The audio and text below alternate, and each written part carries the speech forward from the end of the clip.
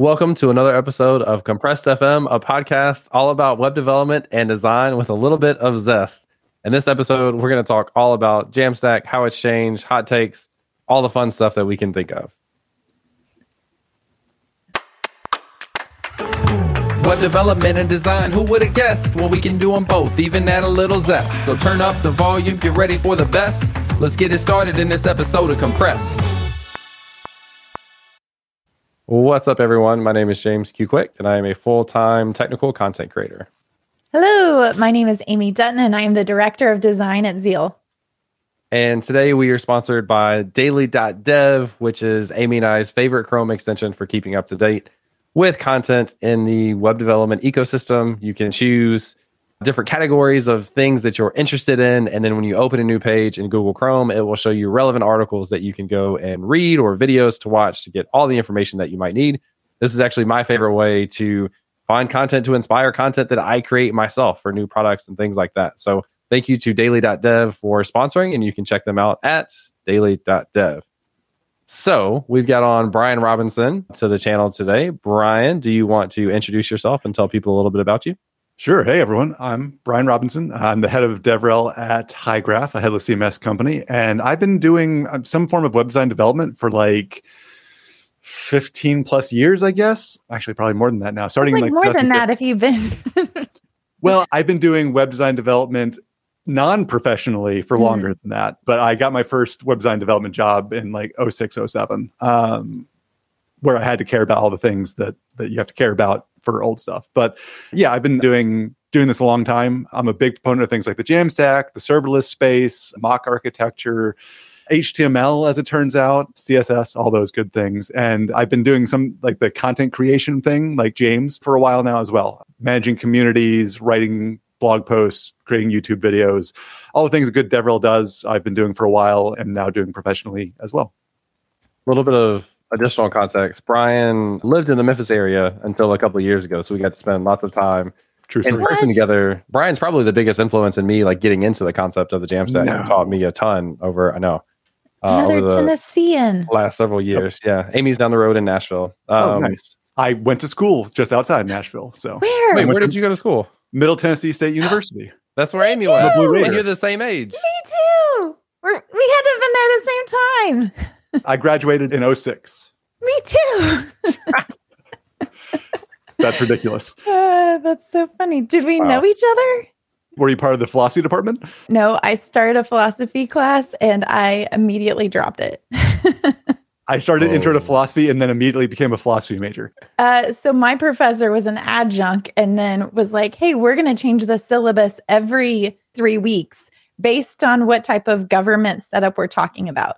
So when we're doing democracy, you guys get to vote on all the days, all the deadlines, when we're taking tests, everything. When we're doing monarchies, or dictatorships, I'm telling you everything.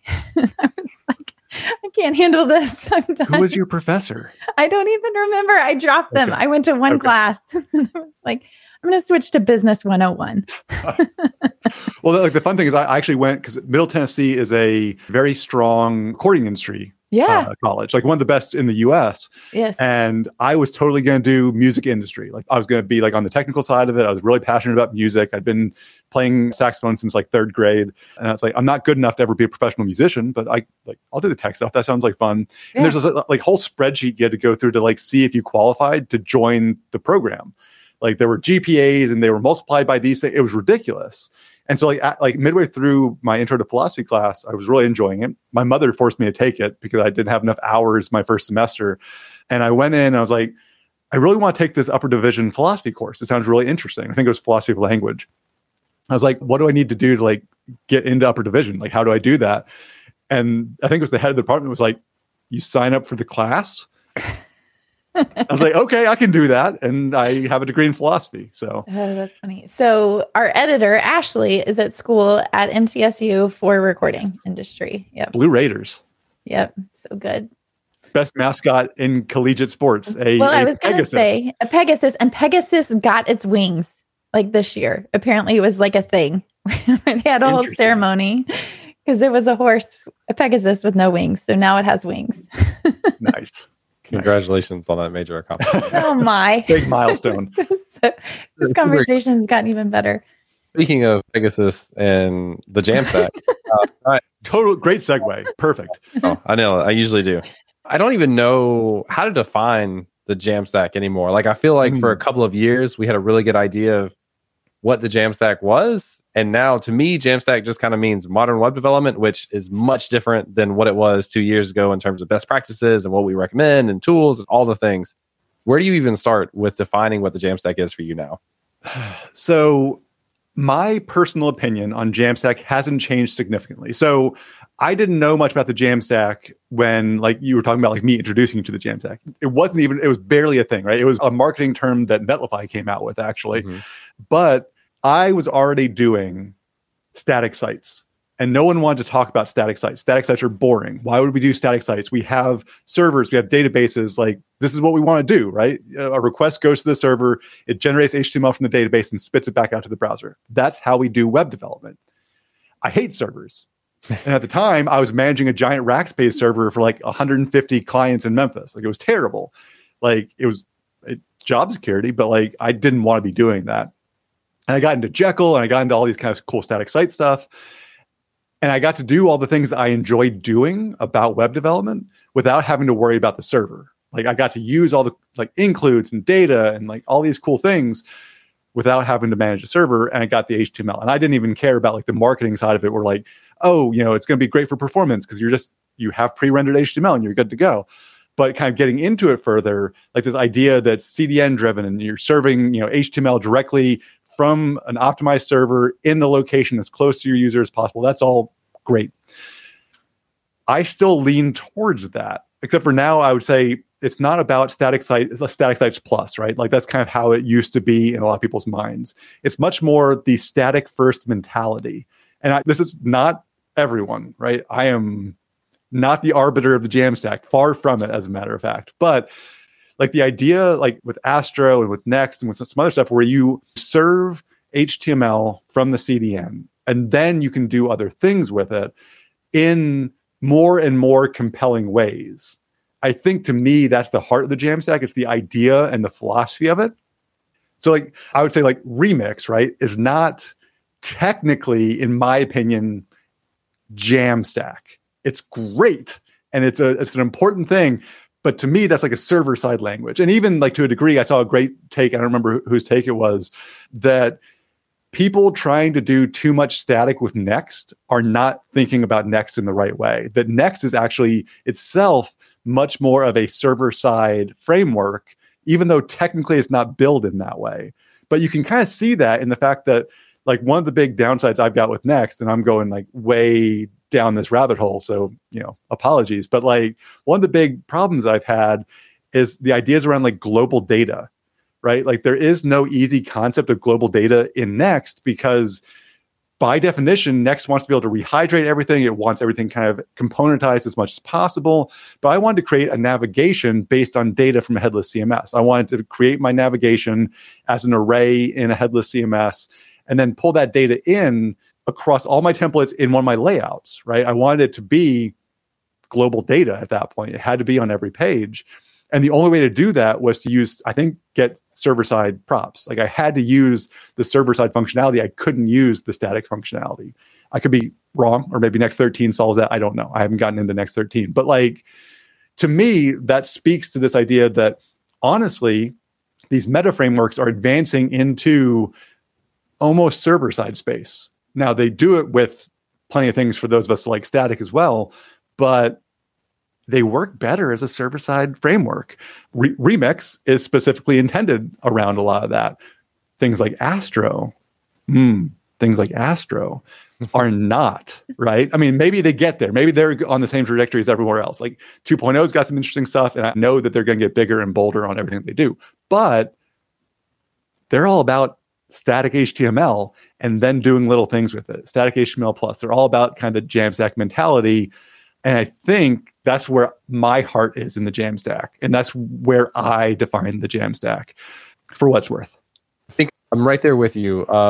We had this like huge focus in the Jamstack of statically generated content.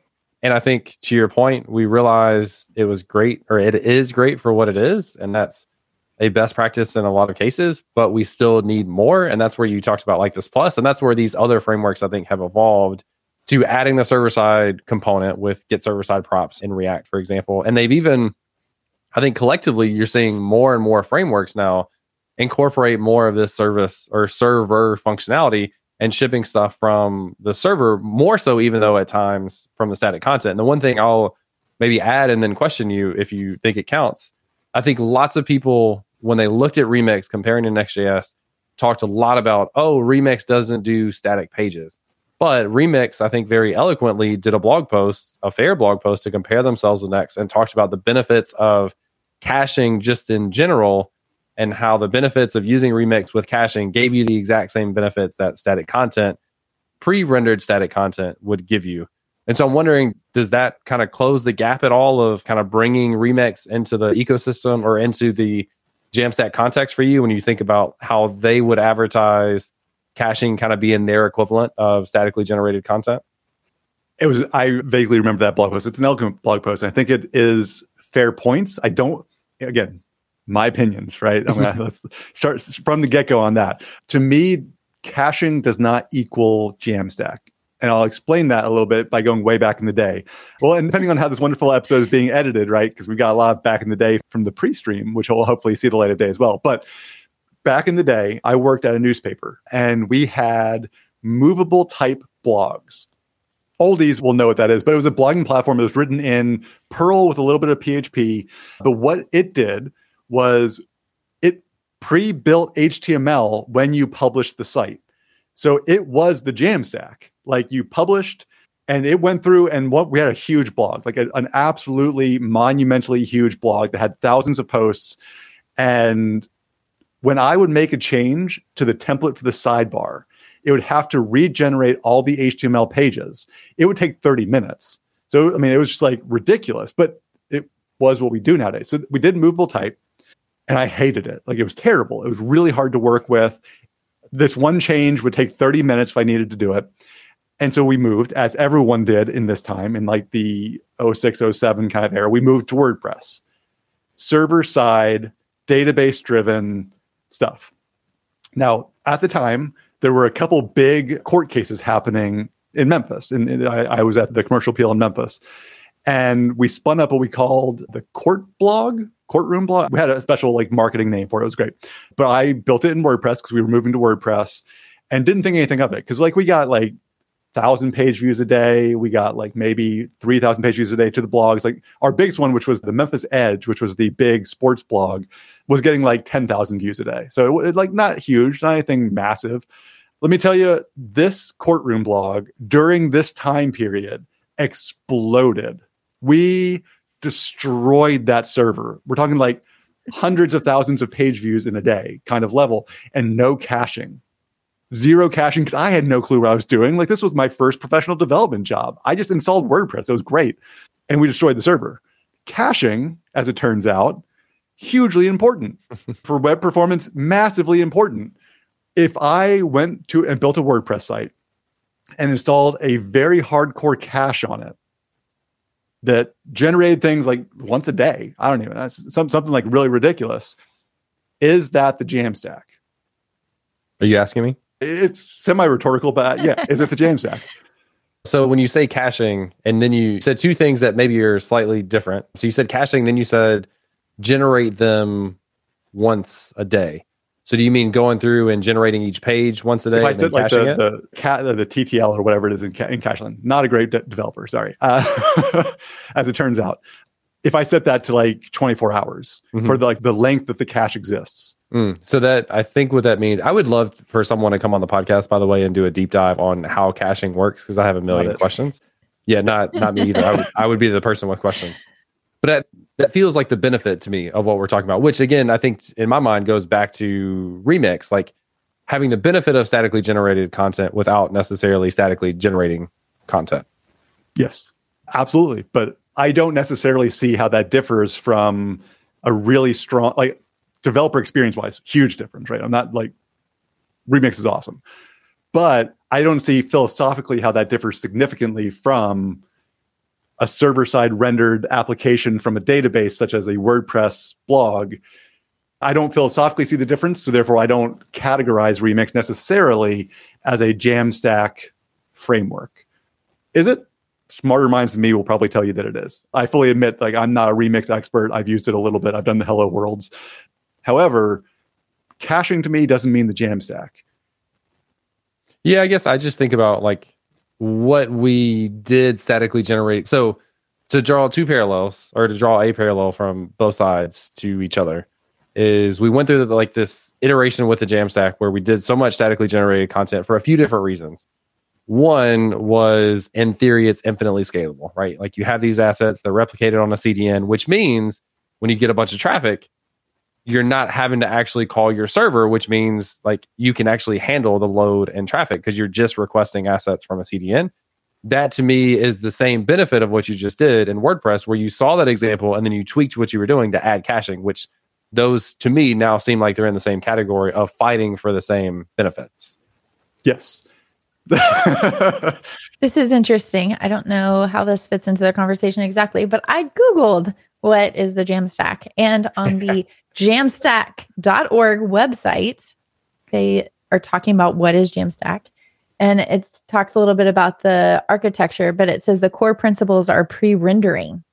Mm-hmm. So I think that fits into your question of, is Next or Remix? I mean, Next you have both, right? But is Remix technically part of the Jamstack? And then the main tools are Gatsby, Hugo, Jekyll, 11D. It does say Next.js, but those are the tools that you would use to pre-render your site, and then obviously JavaScript. So I'm going to go my degree in philosophy here and say, like, oh boy, part of what we need to do when we're having a discussion around what things mean, which is a fun conversation. And this is a conversation that happens like literally every year in the Jamstack ecosystem. Mm-hmm. And they literally just updated that definition last year, as a matter of fact. Oh, really? Yeah. Like I remember when they like were play testing it and then when they launched it. But all that to me might mean something very different than what it means to James. I think that the word that is the crux of it is the word pre-rendering. Mm-hmm. And what does it mean to pre-render? Yep. Because theoretically, a cache is a pre-rendered page. Yeah, that's what I was So I suppose when, in my mind, and where my personal philosophy of the Jamstack lines up, is when you do the pre-rendering. I don't think that pre-rendering on the server at request time and then everything following that is necessarily Jamstack. Now, before that new definition, I remember this was like 4 or 5 years ago, Phil Hawksworth having a conversation, Phil Hawksworth from Netlify, around the adjacent technologies of the Jamstack and what was and what wasn't. Again, it's all semantics and it's all honestly not that important as much as it is incredibly fun to talk about. But like serverless functions, are serverless functions Jamstack? Probably not technically, right? Because serverless functions don't technically involve pre-rendered or rendered content. They're all about adding additional functionality to something like that, all about the efficiency of the developer around that ecosystem. So technically, serverless functions aren't part of the Jamstack, although the Jamstack is way less interesting without them. Therefore, Next and doing all the server-side stuff on Next, right? All the kind of server-rendered content on Next, for the most part, and I could be wrong about this, is done via serverless functions. Ones that we don't have to write because Next and the platforms write them for us, but they're all done via serverless functions. So if I need the Jamstack to be defined to include serverless functions, then I have to include serverless functions. And then there's this like slippery slope. And then, as James, you put it earlier, include everything. Does Jamstack just mean modern web development practices? And at that point, is it a meaningful definition? And is it an important definition? I like doing things with the technologies that evolve and have come up with the advent of things kind of named the Jamstack for good or ill, because everyone's tried to rename it because it's a Netlify term. They came up with it. I'm still going to call what I do the Jamstack. And Remix can call what they do the Jamstack, and that's perfectly fine. It's still an incredibly fun way of building and an incredibly super powerful way of building. I think that's why I've just kind of leaned into, for me personally, the idea of the definition being an evolving modern best practices in the Jamstack. And I think the influence at the core, what we thought of Jamstack for the span of 2 years, has drastically influenced how we do web development going forward for years to come. Well, and you think about the ecosystem around it, and a lot of the tools were already in existence before we had this idea of the Jamstack. We had AWS, right? Mm-hmm. We had S3 buckets, we had Lambda, we had all this stuff already around. And not to like throw shade, but they were all incredibly hard to use. Like you really had to know what you were doing to use them. All of the tooling that has come up because the Jamstack kind of went mainstream, and like companies like Netlify, like Vercel, raised what we would consider the table stakes of what a static site host or a Jamstack host should do, was beneficial to everybody and created like this dichotomy, right? This issue of what the heck even is the Jamstack if it's really just the way we make websites nowadays. Mm-hmm. So yeah, it's a rising tide lifts all boats, or whatever they say, right? Like that's where we're at now. What's that phrase, James? A rising boat sinks the ship. I don't. We've tried to use you this. said rising boats rise the tide. Yeah, it's true. Well, the more boats you put in the water, I suppose, like with water displacement, it raises the ocean this tiny little bit. Yeah, I've tried to use that phrase many times, and I think like Amy and I both have, and we always like stumble on it and never quite get it right.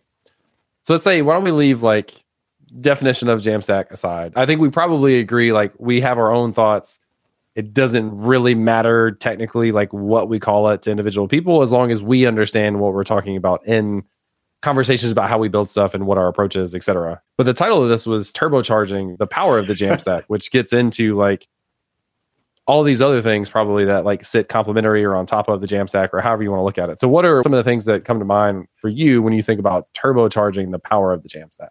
Well, and we've kind of talked a little bit about them in general, right? Like serverless functions, super important. Edge functions nowadays are maybe not equally as important, but super, super helpful in a lot of ways.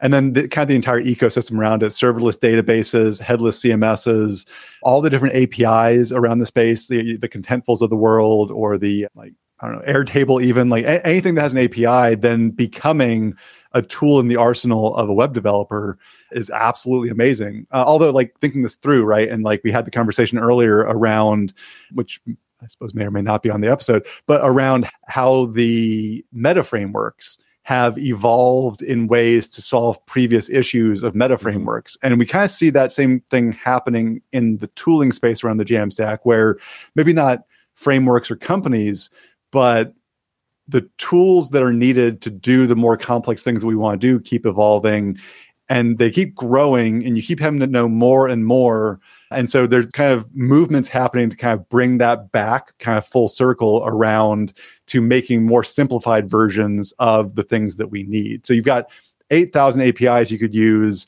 to do the various things that you need to do. You've got like 6 different headless CMSs that are, at the top of the market. You've got like serverless data is a huge thing now. Like we had Fauna back in the day, and that was great. But now we've got like Zata, and like there are other ones coming out and kind of having all these same kind of things. But like bringing all that back together is super important too, and making kind of powerful APIs around whatever it is that you need for the use cases that you've got is kind of incredibly powerful. And we've seen that in a few different ways kind of coming into the industry in the past like 2 or 3 years.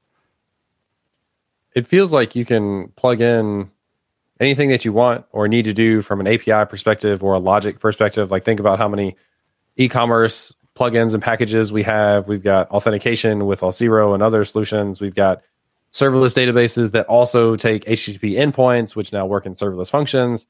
And again, to me, it's like, I think what I consider kind of the core of the Jamstack 2 years ago or whatever, I think that was the thing that started to make significant changes in how we build sites, because we just hit limitations, and then we started evolving around that to get to the point where we're doing a lot of the things that we used to do in Ruby on Rails and server generated pages, etc.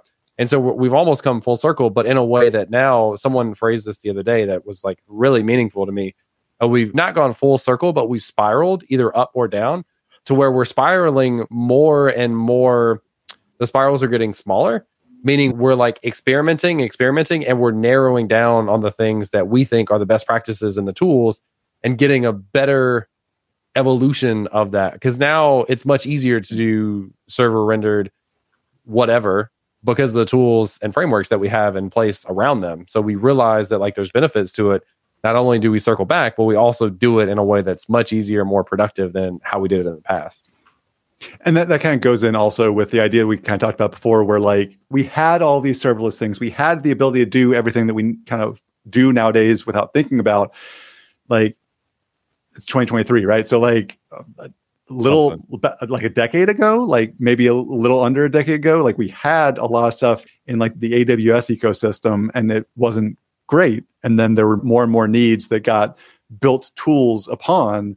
And it's the same thing with the frameworks. It's the same thing with all the tooling. It's like, oh, we need a serverless database. We need our database. Oh, the database also needs to be able to do the same thing our HTML does, right? It needs to be served from a CDN as close to the user as possible, because as it turns out, we can't break the speed of light. So we need ACID compliant, blah, blah, blah. I'm not a database person, data.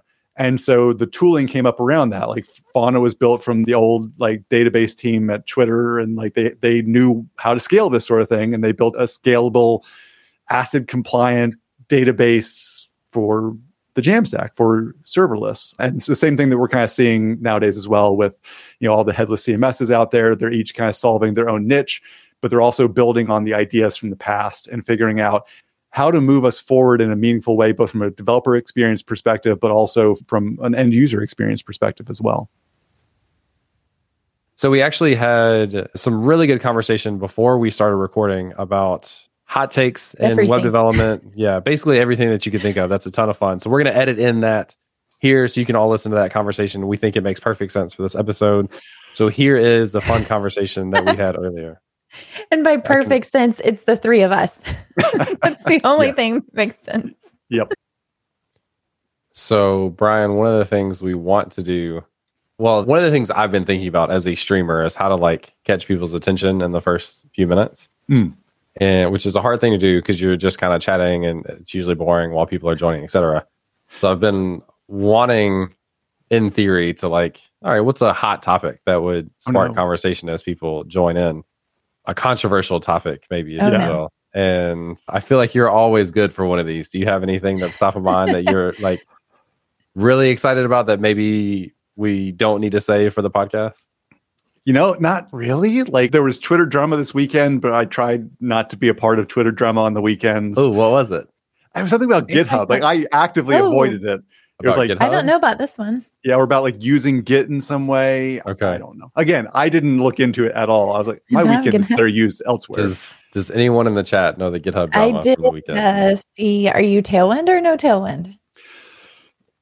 Good hot drama. I like it. Yeah, right? This is perfect for Brian also. It is right up my alley. I use Tailwind in a lot of demos. In fact, the book that I'm writing uses Tailwind in a few examples. But I like CSS. I like pure CSS. I hate using Tailwind because I know CSS very well. And I have to then remember what the classes are to do the things that I want to do when I could write the style. Yeah. However, when I'm teaching or doing like educational things that I still want to look good, using Tailwind is kind of a no-brainer at that point. All good points. I'm right there with you. Oh, no, you're supposed to tell them how terrible his points are so that we can spice up the drama. I agree. I feel like you two have similar... Implicit or explicit returns in TypeScript? I don't use TypeScript. Oh, hot take! Oh, that's like right? brand damaging. That's I love perfect sound effects. every module that I use that has TypeScript. I love because I get all the benefits of it. Yep. I, however, have not learned enough TypeScript to do them in my own work. But too loud. Sorry, my bad. But yeah, TypeScript's great. I just haven't learned it, and it's really hard to do anything with. It's ugly. Is TypeScript ugly? It's a little ugly. Although in 2010, I made the bold claim that I would never be able to learn JavaScript because it was an incredibly ugly language, and now HTML and CSS for life. And then, 2 years later, I was managing a JavaScript library. Like, it is what it is. Did you hear my drama in there? Oh, no. You talked about never learning JavaScript as a language because it was complicated and you liked HTML and CSS. And I said, but they're not languages. That was just for starting drama. You know what, James? We should just have a show like an With hot episode takes. hot drama. Yeah. It'd be cool if we got You could 10 make it a different panel. guests to do like Yeah. but do them individually. Like just tell me your most controversial opinion Uh-huh. in 5-minute chunks or something. That would be Yes, I'm for it. I I'll like get on that. HTML. I like HTML sent from the server. Oh, that was Mic drop. very cool. But that's the opposite of a hot take now. That's like where we are now with web development, right? Like we've now migrated back to that as a preference, or at least a lot of the frameworks are adopting tooling and encouraging that as best practices now, which is fun. Ish, we're getting there. We're getting there. But I also like authoring HTML. Like I enjoy the process of writing HTML. And like I'm using Astro, using Next, using all these things that like I'm writing JSX components and I'm writing all these things in very JavaScripty ways. And then I just break out 11D and I write HTML with like very few extra little bits. And it's just a beautiful thing. And I love it. And yeah, Josh Henry, I'm blasphemous. It's fine. Yes, you are. You know what I've done recently in my Astro site is I was working on my navigation bar. And so doing a collapsible like hamburger menu, like basic stuff. But you need, or at least as far as I know, I need a little bit of JavaScript in there. Actually, I'm sorry, this is the wrong thing. Different thing. I needed a little bit of JavaScript to dynamically change out the piece of text for the typewriter effect. Like it types one thing, it changes to another. And inside of Astro, I could have added React for that component, but I just added literally vanilla JavaScript in a script tag. So that was kind of cool. I haven't done that in Astro yet because I've only been building it like a couple little demos, and I'm like, oh, I'll use React for it just to kind of show that off. But like the idea of just some vanilla JavaScript, like that's really appealing, especially since when you're authoring in like an Astro, like I ran into an issue in Astro where I wanted to use a React component as both HTML, but then when I wanted it to rehydrate, so I needed it to be both. And the way Astro was doing, like it was like nested in a weird way. I had to refactor all of my code to make more of it React because Astro needed, I don't know, it was a wrapper around it and some other stuff to do like the client load or client visible, that sort of thing. And if I just tossed a little JavaScript in, it would have been just an Astro component with some JavaScript to happen. Yeah, I'm kind of thinking that'd be a fun, deeper exercise. It's almost like teaching vanilla JavaScript, like DOM vanilla JavaScript through Astro. Is the thought. interesting. Yeah, because then you get all the other Brian, good stuff. Yeah, go ahead. Could you do the typewriter effect with CSS? I bet like Jay Tompkins could. Yeah, he absolutely could. Or I was thinking, yeah. He could literally do anything. And I asked him because he was doing some wild stuff at Modern Front Ends when we were there. Yeah. And I was like, "Are you just using checkboxes for state management?" And it basically, yeah. Which like at a certain point, you definitely, that's not the way to go. It's just proving that he can. So I almost guarantee, I can guarantee you, he could absolutely do that with checkboxes basically being state management. But the specific thing that I did JavaScript for was to change the text. So not only you could do that with CSS. Yeah. So not just the typewriter effect, but the actual changing of the text that's combined. Yeah, I'm with the wondering if typewriter you could effect. do that with like pseudo elements and animations and keyframes. If you just had, basically you'd have a bunch of spans with the text already defined. It and sounds then you wonderful. Mhm. Yeah, doesn't it? A bunch of spans. And then go and you could like, you toggle could swipe them. them in and out and like change the visibility and then swipe it in, change the visibility. I don't know. Yeah. there's ways. I feel like it's one of those times where it's like, JavaScript's probably the right way to go. Yeah. Like I wrote an article or had a presentation. Part of it was like making the hamburger menu, the slide out menu in CSS only. Totally possible, but then there are like other issues to think about, and there's some accessibility concerns around it and stuff like that. Josh Henry was saying you can achieve the type effect easily, just like Brian described with spans. Josh, I'd love to see a demo if you have one of, again, swapping out the text also with that. I'd be interested to see it. Robert Table says, how long until we're back to making those spacer.gif elements again? I don't know spacer.gif. Never stopped. I never stopped. Just kidding. What's spacer.gif? So this was It's like old school. back when I was writing checks. James, Checks? you said you've never written. Oh, checks. like the thing that I don't know how to do. Yes. Yeah. So back then, when I wrote checks, I also used spacer.gifs. And back then, when you made like a HTML page, you call it, or I called it slicing and dicing, because you basically get an image of your website and then I'd slice it up into tables. I'd use Fireworks to slice everything up. So everything like lives in a cell of the table. It was so good. And Amy, I'm pretty sure you and I came up in the same era. Yeah, I'm sure we did. I think you have a lot of, I'm glad y'all met because I think you have a lot of stuff that you'd be excited to talk about.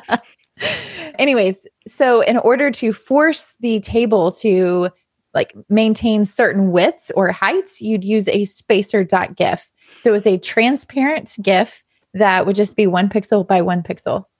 And you would force the width or the height to be certain things. Yeah. So yeah, good. because it was transparent, you could then stretch it, and who cared about it being stretched? Exactly. And so, you'd set a hard width, hard height, and it'd be your table row, your table cell, whatever it was, would be the exact size you wanted because we cared.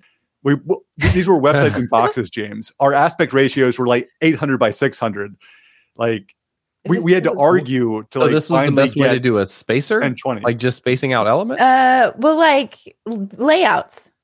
So usually the first row in all of my tables would be a spacer row, and it would define the widths of every single column. And you would just also have like nested tables inside of nested tables. Inside of nested tables. But why a GIF?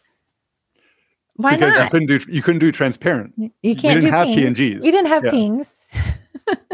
We only had 256 colors back then. Wait, I'm still confused. Like, why not like margin and stuff to give the space? There was no CSS, James. No CSS. Wait, what? CSS was very different back then. This is before Wait, CSS there was no 2. CSS. How did you stop? How did you tell it to be 1 pixel tall or something? Width and height. Width equals height equals. Yeah. In HTML? Those were unitless values. What? Unitless values that were always pixels. No, we're talking about a foreign time. Youngins, man. Youngins. I know, right? Yeah, they don't appreciate. They don't appreciate where we are today. Rounded corners. There was no right? CSS. There was a world. Do you want to know how we did rounded corners? Rounded corners We'd have a table. excellent. We'd have a table with the little rounded corner in a single cell, and you would export that image of the rounded corner, and you would put that. Yeah. So you'd have basically what would that be? A table of 9? Yeah, is that right? Yeah, 9 cells. Yeah, 3 across and 3 down. So it'd be like the top, the side. And that got better. We got to do that in CSS, but not with border radius. We then had background images that we had to do that with. So you'd have a top background image, a bottom background image, and a repeating middle one, like a 1 pixel border. Mm-hmm. And then we had all of our prefixes. And that was before auto prefixer. And then we got auto prefixer. And file size was important then too, because you can't just, Ooh, and sprites. We had to have them in sprites so that like you could only have one call, one AP or one HTTP call. Do you know what a sprite is, James? I do, specifically from doing game development for a while. And using those for animations. 13 prefixes. I also had a cheat sheet for every browser. You can hack Firefox with this, hack IE with this. I was our main Internet Explorer 6 and 7 dev because I never learned like officially why things were broken the way they were, but I broke them so much that like I could look and be like, no, you're doing padding there, and like it's gonna do that. Like, and just imagine. I can't. The world of debugging without Chrome developer tools. There were no tools? The amazing thing, right? We kind of had Firebug, but not really, which was an extension of Firefox. We had Firebug, and then somebody wrote Firebug Lite, which was a bookmarklet you could use in Internet Explorer 6 and 7 that kind of worked, and you could get Firebug inside of IE 6 and 7. Yeah. Kind of. So here's like the one, Roberta was talking about no autocomplete back in the day. So here's the one thing that I started web development in 2016. So again, like I'd never done almost any HTML, CSS, JavaScript before then. And so I remember getting into Atom or Sublime or whatever, or Notepad++ or something. I remember getting into one of those coming from IDE world of C# and Java. I remember coming in JavaScript for the first time. You can type whatever the hell you want to, gives you no errors, and it gave you no IntelliSense. The only IntelliSense it gave you was words that you had already written on the page. So it had those index where it would give you that. It had no other IntelliSense for anything. And that's as far back as I go. Like at the time, HTML5 was already a thing. CSS3, is that even right? CSS3? That was already a thing. They definitely existed. I didn't know there was a time before HTML and CSS. Or before CSS with HTML. I didn't know. The history of CSS is really interesting too. Like, I'm gonna butcher all of it now because it's been a while since I've like read, but there's these interesting stories. Like, CSS was not the original style specification. There were a whole bunch of specifications that were being written, and I love hot takes, right? Like the railing people have against the cascade, but the cascade is a feature, not a bug. Brilliant. It's a feature because originally the concept was a website would have its styles, but then every user was going to, in their browser, have their own set of styles. And if you wanted the styles to overwrite properly, there had to be a cascading system. And so they wrote this cascading system, and it won out because of that. And then what average internet user nowadays is going to go into their browser and have a browser-based style sheet? But that was the original purpose behind it. And it's a genius move. And here we are. So good. Well, two things I'm proud of. I don't know how to write a check. And I don't know how to write a website without CSS. And I think those are very valid things to be proud of. Yep. I used to Todd Libby's in the chat now too, with HTML tags that were all caps. Spacing mattered with your HTML tags? Like indentation? No. Or you said it helped. Inline. Oh, I thought he was saying inline like with padding. No, but the indentation. In the actual tags, though, they had to be all caps. They the capitalization mattered. Yeah. No, inline styling with CSS. Yep. One could argue dark mode extensions are kind of the same problem. Yep. I think we just release what we just did and call it a day. That's it. That's all we got. That's all we got. That's it. Wow. I never dreamed of such a day. I could keep going, but you get me on old school like web development stuff, and it's just so fun to talk about. It is. Mm-hmm. And some of it you can still use when you're talking about emails. I was gonna say, y'all were just talking about what that like the last episode or multiple episodes now. I don't know, but like doing email development, I'm like, like write all your styles in line, like work in table-based layouts most of the time. Yes. Yeah. Oh man, so good. I feel like such a millennial, but the sad part is both of you are also millennials, I believe, right. And I feel generations apart from both of you right now. It's because we're probably, I'm not going to assume, Amy, but we're probably both geriatric millennials. Yes, that's right. That is correct. Or exennials. I think you're probably the same age, I believe. I don't mind. I'm 38. I will be 38 later this year. Look at that. Boom. Match made in heaven. Old people in developer years. That's ridiculous. Yep. I will say the funny thing to me about being a millennial is it feels like it has the widest gap in terms of technology from our geriatric millennials to the regular ones, like me, the normal ones. Yes. Which, by the way, tomorrow's my birthday. Oh, happy early birthday! And I'll be closer to your age. I'll be 32. Oh, that's so cute, isn't it? You know, it is sad though. Like I've always been proud of where I've been in my career at different points based on my age. Like I love the like, oh, you're only however many years old. Nice. I feel like I've crossed the threshold where like it's not, I'm not that young anymore, where it's not impressive and it's a very sad day. Yeah, I just had a similar thought the other day where somebody was talking about like people thinking they were older than they are. People thought I was like mid 20s all through my early 20s, like 20 through 25. Like people thought I was around like 25, 26. And then I hit that point, and I also feel like maybe this is vain, I don't know, but like I feel like visually I haven't aged much since then. Like old move. So like now I feel like I look young for my age, and I don't know if that's a good thing or a bad thing, but definitely early 20s was good. I feel like I've aged within the last couple of years with COVID. Definitely. True. Thanks. I'm curious about this one. Diamond Boy says, speaking of controversial takes, every React framework is a solution to an issue a previous React framework created. Yeah, that's true. React framework meaning like Next.js, Remix, etc. Meta frameworks. Yeah. Is that they created. I support this hot take. I do too. But it's a good thing. That's the React community responding to issues. Yeah. Yeah. But how did I'm not necessarily arguing, I'm just curious. How, like, thinking about built-in routing with Next.js and Remix, it's not a problem. That's not a problem that React created. That problem needed to be solved regardless of if you used a framework at all. So there Or are multiple things, right? There's multiple things that they're solving. One of which is the routing. File-based routing is huge. Like figuring out how to do routing in React, there were solutions and they were all terrible and I didn't learn any of them because I didn't have to.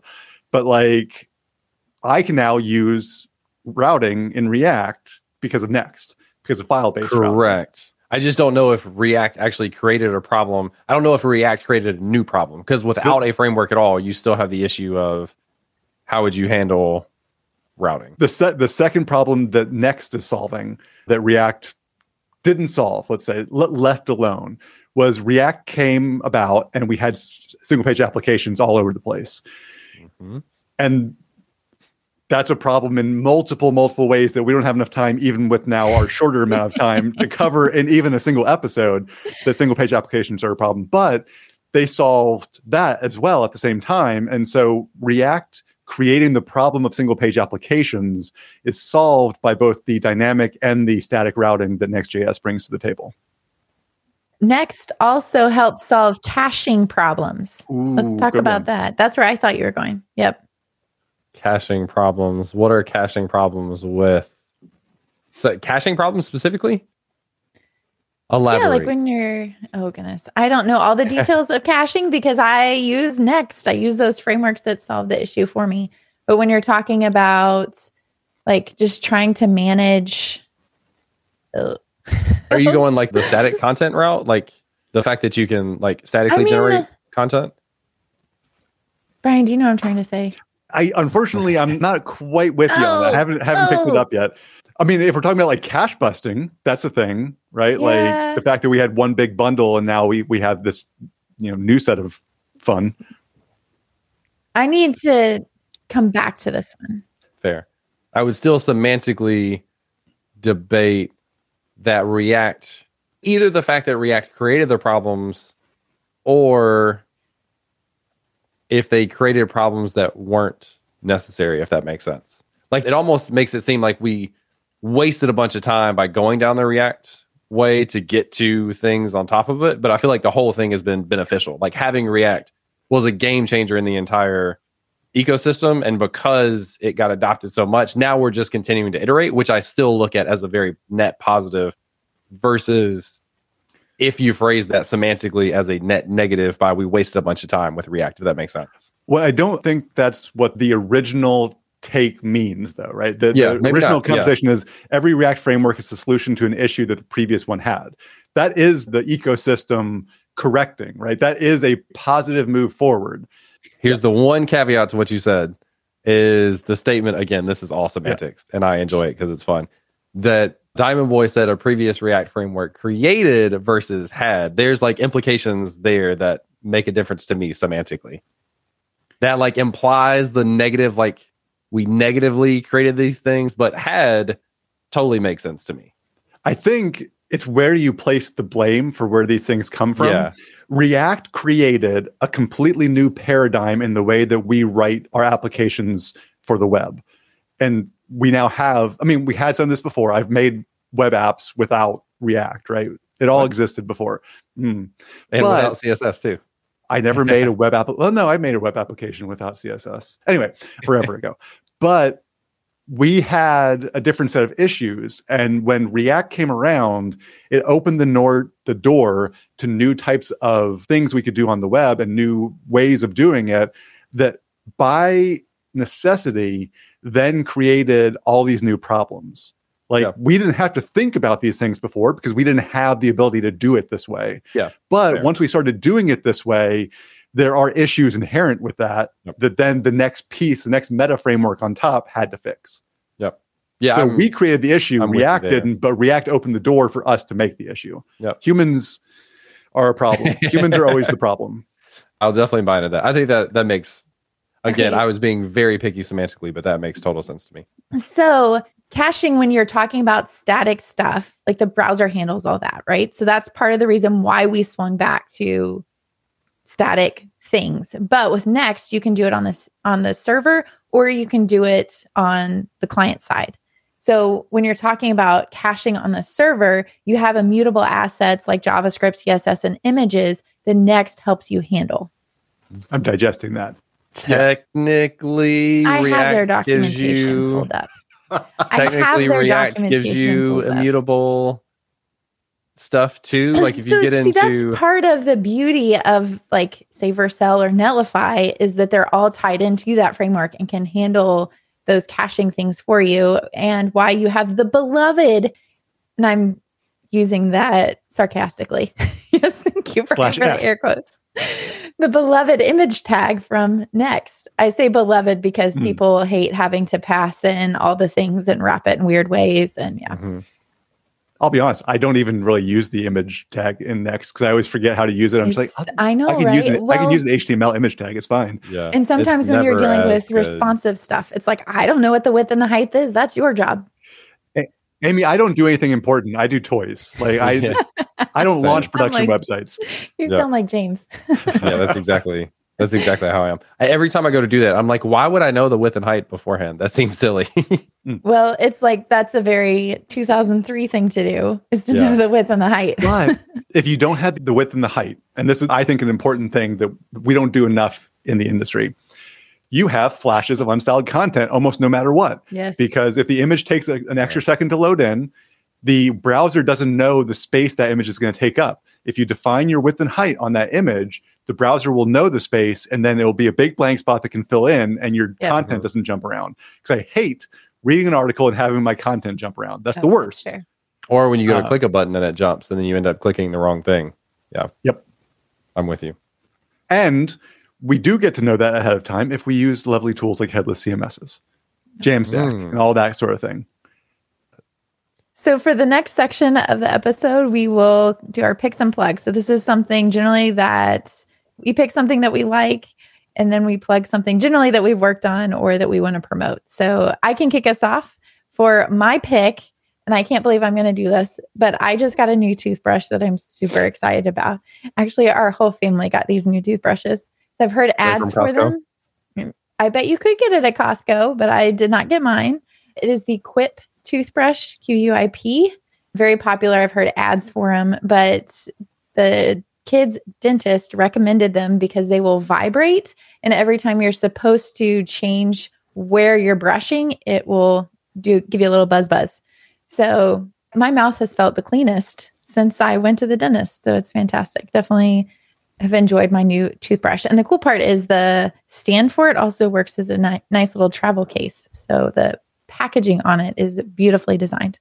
For my plug, I saw somebody mention this in the chat, but I'm going to plug monthly CSS and monthly JavaScript. I was creating some new content for that this weekend that will hopefully be able to drop soon.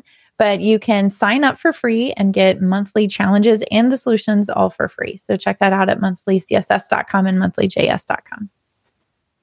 Brian, are you ready to share picks and plugs? Sure. So I don't have anything as cool as Amy in terms of picks, although I will say a toothbrush that vibrates when you need to change the spot that you're brushing is a game changer. Like I don't even know what brand I have, but mine does that, and it's nice to have.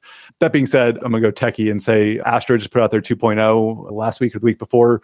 I haven't dug into the 2.0, but it's a good opportunity just to plug them. I think that they're doing amazing things with kind of the evolution, speaking of the evolution of the Jamstack, right? Like in keeping things static, but layering on a ton of additional things on top of it. So I appreciate all they're doing, and I'll give them my pick this week. And then for plugs, I'll give two plugs. One's a super professional plug and say that the HighGraph community is around, and we have a Slack community. And I'll say that if you're looking for content, I just released a pretty good YouTube video, I think, last week around my pick. And it was doing a lazy loading content timeline in Astro.js. And I enjoyed it a lot. So the HighGraph YouTube channel, it should be the latest there because it's going to be another week or two before I've got another video. But I'd say that's a good one. And then personally, I am finishing up my very first book to be published on Eleventy. It'll be called Eleventy by Example. I don't have the Amazon link yet, although I'm supposed to get it very soon. And it's basically 5 projects in Eleventy, spanning about 10 chapters. And it should take you from 0 to fully up and running in my personal favorite static site generator in, I don't know, 150, 200 pages, something like that. So just finished the last chapter this past weekend and going through the edits. Sweet. I'm excited for that. You had mentioned it earlier, and I had blanked on that, but I know we had talked about that before. Whenever it's ready, let me know. I'll make sure to share. Will do. I'm also a huge fan of Astro. Astro 2.0, doing a stream on migrating 2.0 is on my backlog. So maybe next week after I finish some other stuff, but I'm excited about that too. For my pick, I'm going to do a lens adapter for the Canon M50. So the Canon M50 is a mirrorless camera. It doesn't let you by default use a lot of the standard lenses that people are used to with other Canon cameras. I don't even know a great way to articulate this other than like the actual way it connects is a different mount than a lot of the other cameras. So anyway, you can buy an adapter that you can attach to the Canon M50, and then that has basically a converter adapter thing to the kind of more standard, I guess it's for ES or EF lenses. So a converter from EF EOS M, which I think is what the Canon M50 takes, to an EF. No, I said that wrong. I don't know. It converts the mount for the lenses and allows me to use lenses that are used in other popular Canon cameras. Sorry, I butchered that. But I actually have a lens coming in the mail tomorrow that I'll be able to use with this, which is the Nifty 50. Pancake lens. People talk about that one a lot. I don't know much more than that other than it should be fun. I will say, like, I know very little about cameras, but like the idea of the adapters that allow you to use basically any brand's lenses means you can also get cheaper lenses that are just as good for whatever kind of camera you've got, which is awesome. Yep. And I have a few Sigma lenses. I have the same Sigma lens for my Canon M50 and for my Sony A6400, which is a different brand that's cheaper, but also like one of the best for what it is. And it works on both without an adapter, which is cool. Anyway, so there's this adapter that I have to be able to use more lenses. And then I will plug the Learn, Build, Teach community, Discord community. Been doing more like internal live streams there, and then working to add more functionality to the bot and automations and all sorts of fun stuff. So if you're interested in joining that, you can find it at learnbuildteach.com. All right, Brian, thank you for joining us. This has been a ton of fun. If you are all listening on Podcatcher, please make sure to leave a rating and review to help other people find the podcast so we can continue to have amazing guests like Brian coming on. Once again, Brian, thank you. Appreciate it. It's been real. In the meantime, that's all we got. I don't actually know how to pronounce her name, but is that she has what? Learn with Jen or Mm-hmm. Yeah. Yep.